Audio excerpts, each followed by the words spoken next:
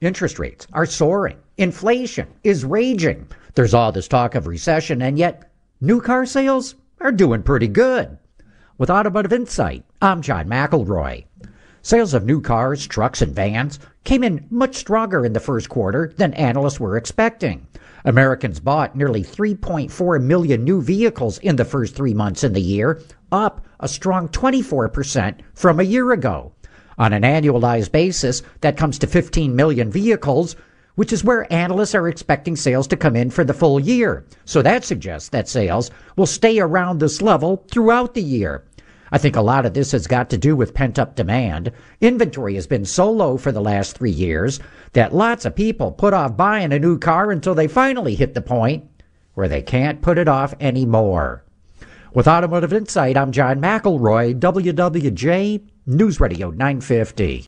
His karate lessons might not turn him into a black belt. Hi-ya! And even after band camp, he might not be the greatest musician. But with the 3% annual percentage yield you can earn on a PenFed premium online savings account, your goal of supporting his dreams... Thanks for everything, Mom and Dad. ...will always be worth it. Apply today at PenFed.org/savings. Federally insured by NCUA. $5 minimum to open account. To receive any advertised product, you must become a member of PenFed. PenFed's got great rates for everyone.